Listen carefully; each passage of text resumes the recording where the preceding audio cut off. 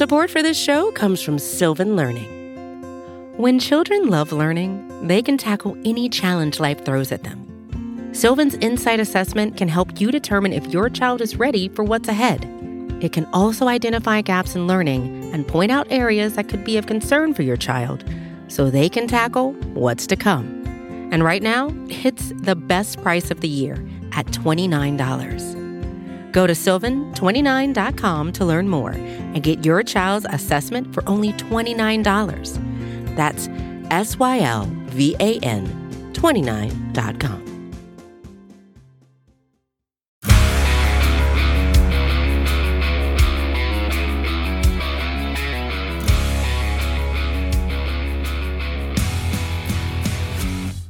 Welcome to the Daily Hammer, your daily news source when it comes to the Atlanta Braves as part of the Battery Power Podcast Network. My name is Sean Coleman. Hope wherever you are and wherever you are listening, you're having an outstanding start to your weekend. Of course, you can find the Daily Hammer, the Battery Power Podcast, the Road to Atlanta Podcast, all the great audio content when it comes to batterypower.com, at Battery Power across all forms of social media, of course, at batterypower.com, and on any podcast platform you choose to listen to. Free everywhere. If you want the best coverage when it comes to Braves baseball, subscribe to the Battery Power Podcast Network. My name is Sean Coleman. You can find me at StatsSAC on Twitter. When it comes to the Braves, here's the latest from Atlanta. So Thursday night was certainly a special night in terms of the Braves celebrating their 2021 World Series title, but unfortunately, when their opening game started, the Braves just ran into a bunch of bad luck. Max Fried on the mound, the Braves bats were certainly making loud contact, but it was resulting in outs.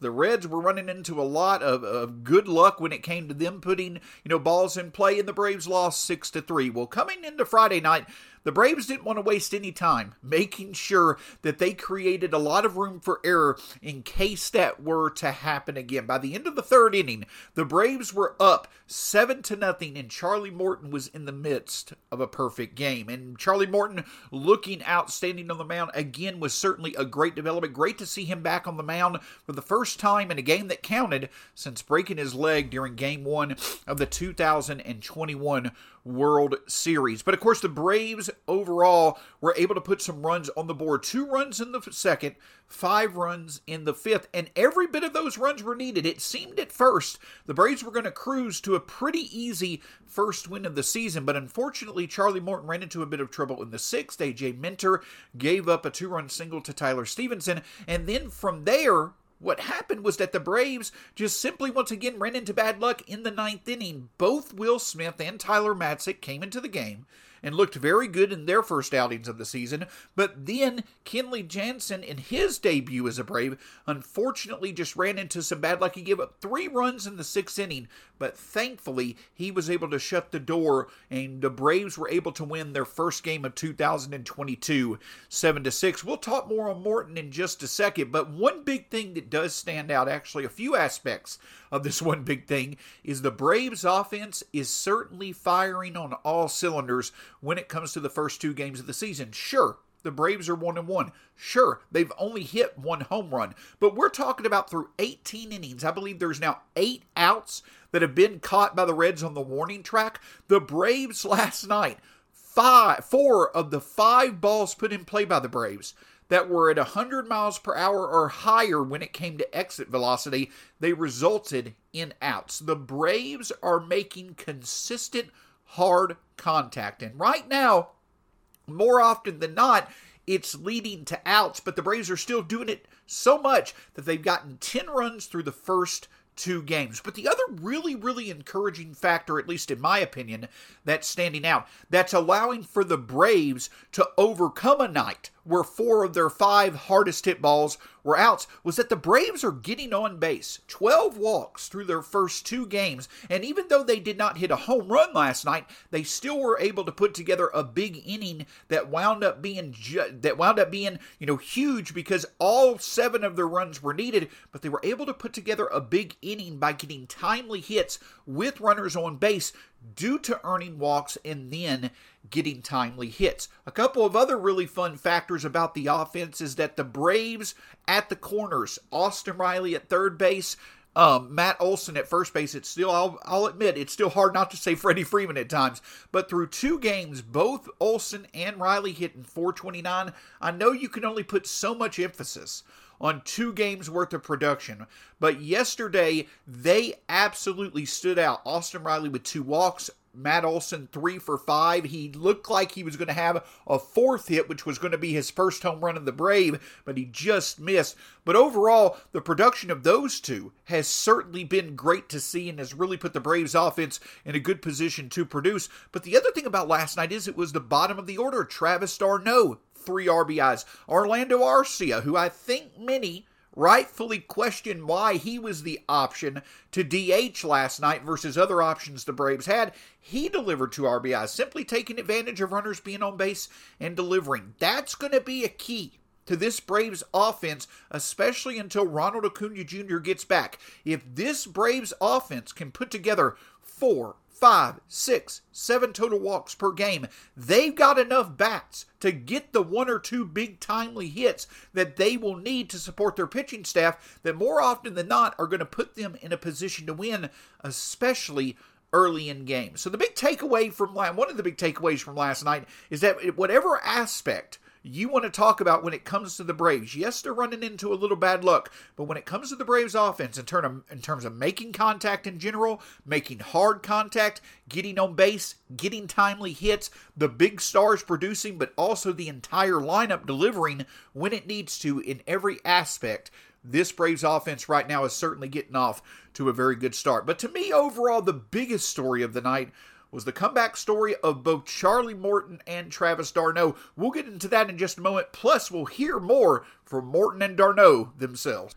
So, of course, while the Braves offense overall certainly was the story of last night, if you have to pinpoint 2 individuals who really stood out in terms of their performances, it was Charlie Morton on the mound and Travis d'Arnaud in the lineup. And I know I said comeback stories in the first segment of today's show, but the thing that I'm getting at is that, listen, it's not as if both players missed all of last year. Both players certainly played big roles in the Braves World Series title run in 2021, especially in the playoffs. Charlie Morton was absolutely outstanding all season long, especially in the second half, but Travis d'Arnaud missed a significant amount of time last year due to a hand injury, and of course, Charlie Morton with the broken leg in Game 1 of the World Series, and then again in an offseason where it was very uncommon for a lot of these ball players with the lockout and the short offseason and what have you, both d'Arnaud and Morton being able to come back, d'Arnaud having a very good spring, Morton looking good in the short stints that he has. It's very good to see not only them be back from their injuries, but as 2 veterans who really, really can add value in their roles. d'Arnaud behind the plate, Morton obviously being a co-ace of the staff, a staff that, is still trying to, put the puzzle pieces together when it comes to the back end of the rotation.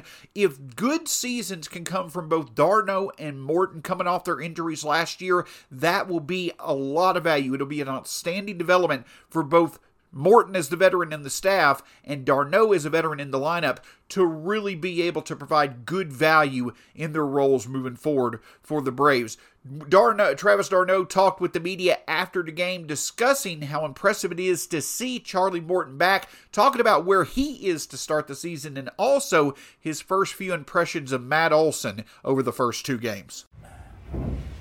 Travis, you've seen Charlie probably there when he first came up and where he's taken his game, and you think about where he was 5 months ago and where he is now. I mean, how much just determination, dedication does he show just to get to where he is at this stage of his career?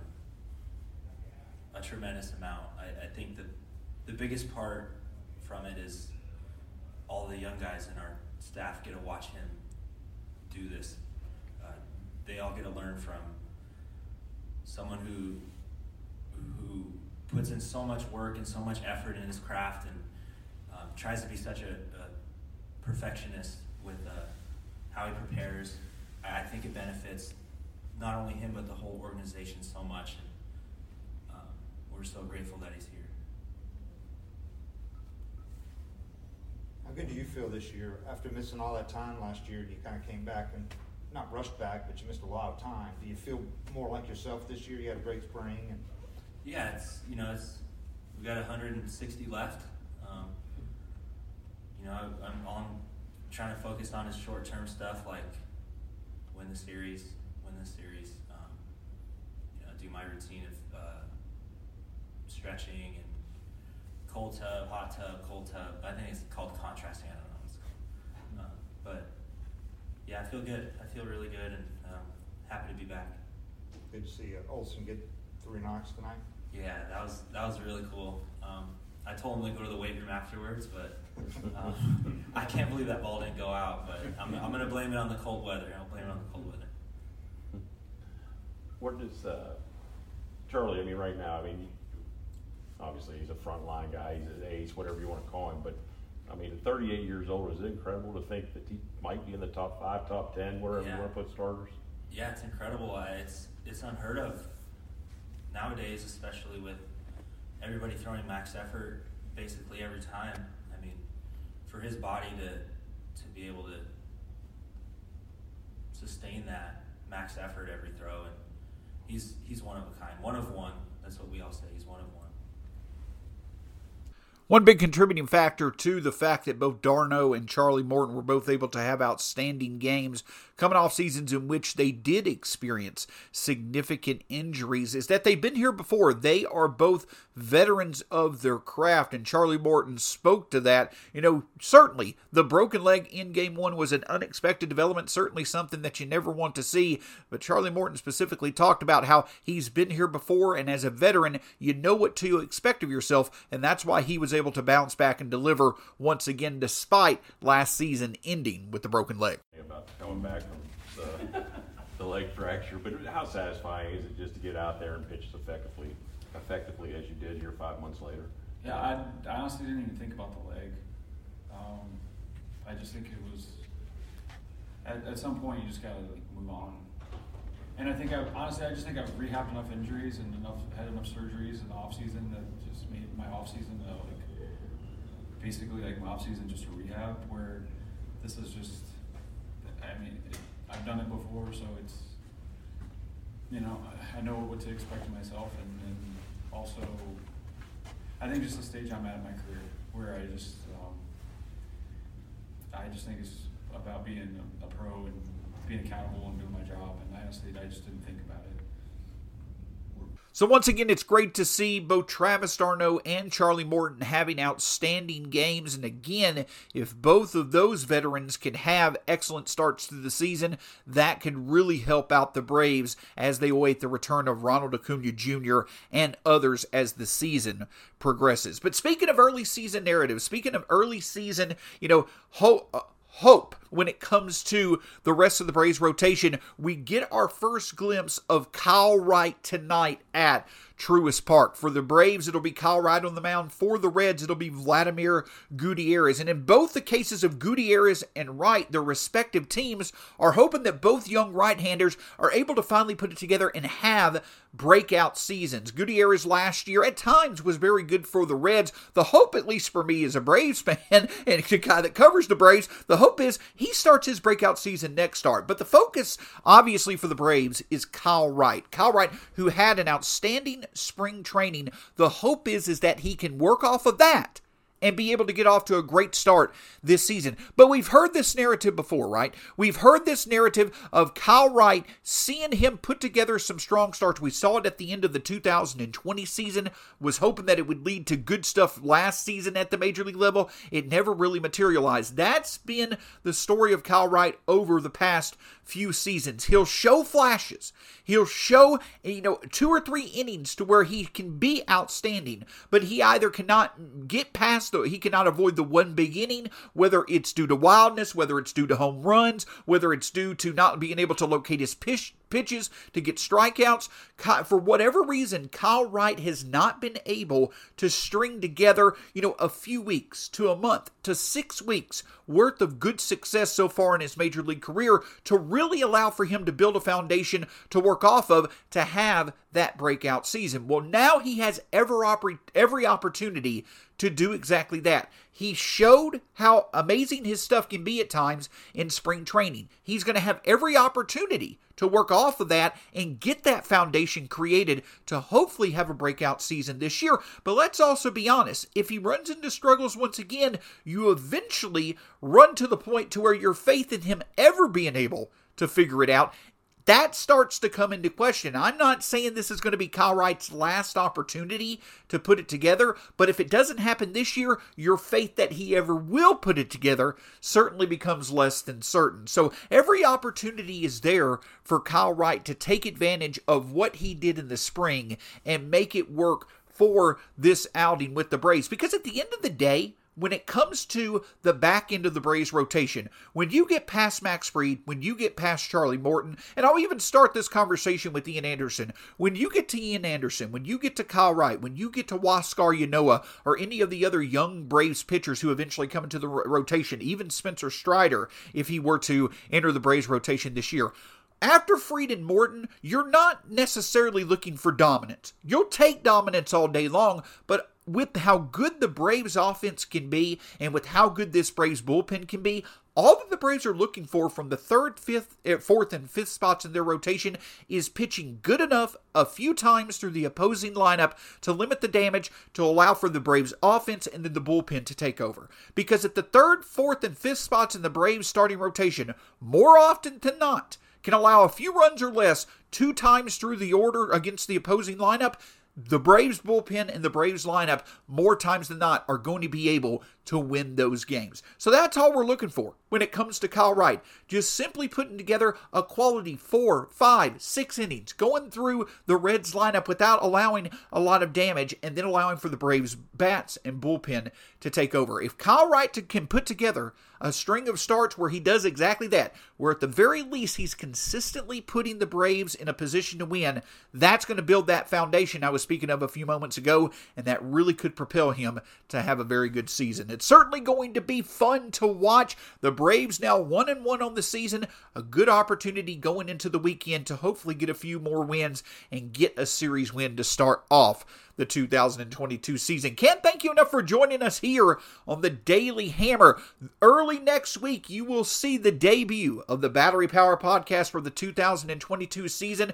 And of course, you can listen to the Road to Atlanta podcast as well, all a part of the Battery Power Podcast Network. Find it at batterypower.com, at Battery Power SBN on all forms of social media. Available for free wherever you listen to podcasts. Make sure you subscribe to the best Braves coverage that's out there. Also, make sure you check out Battery Power TV with Grant McCauley and Corey McCartney. Every week they'll break down the week's actions for the Braves, giving their perspectives on all things Braves as well. My name's Sean Coleman. Can't thank you enough. You can find me at StatsSAC on Twitter. We'll see you next week here on the Daily Hammer.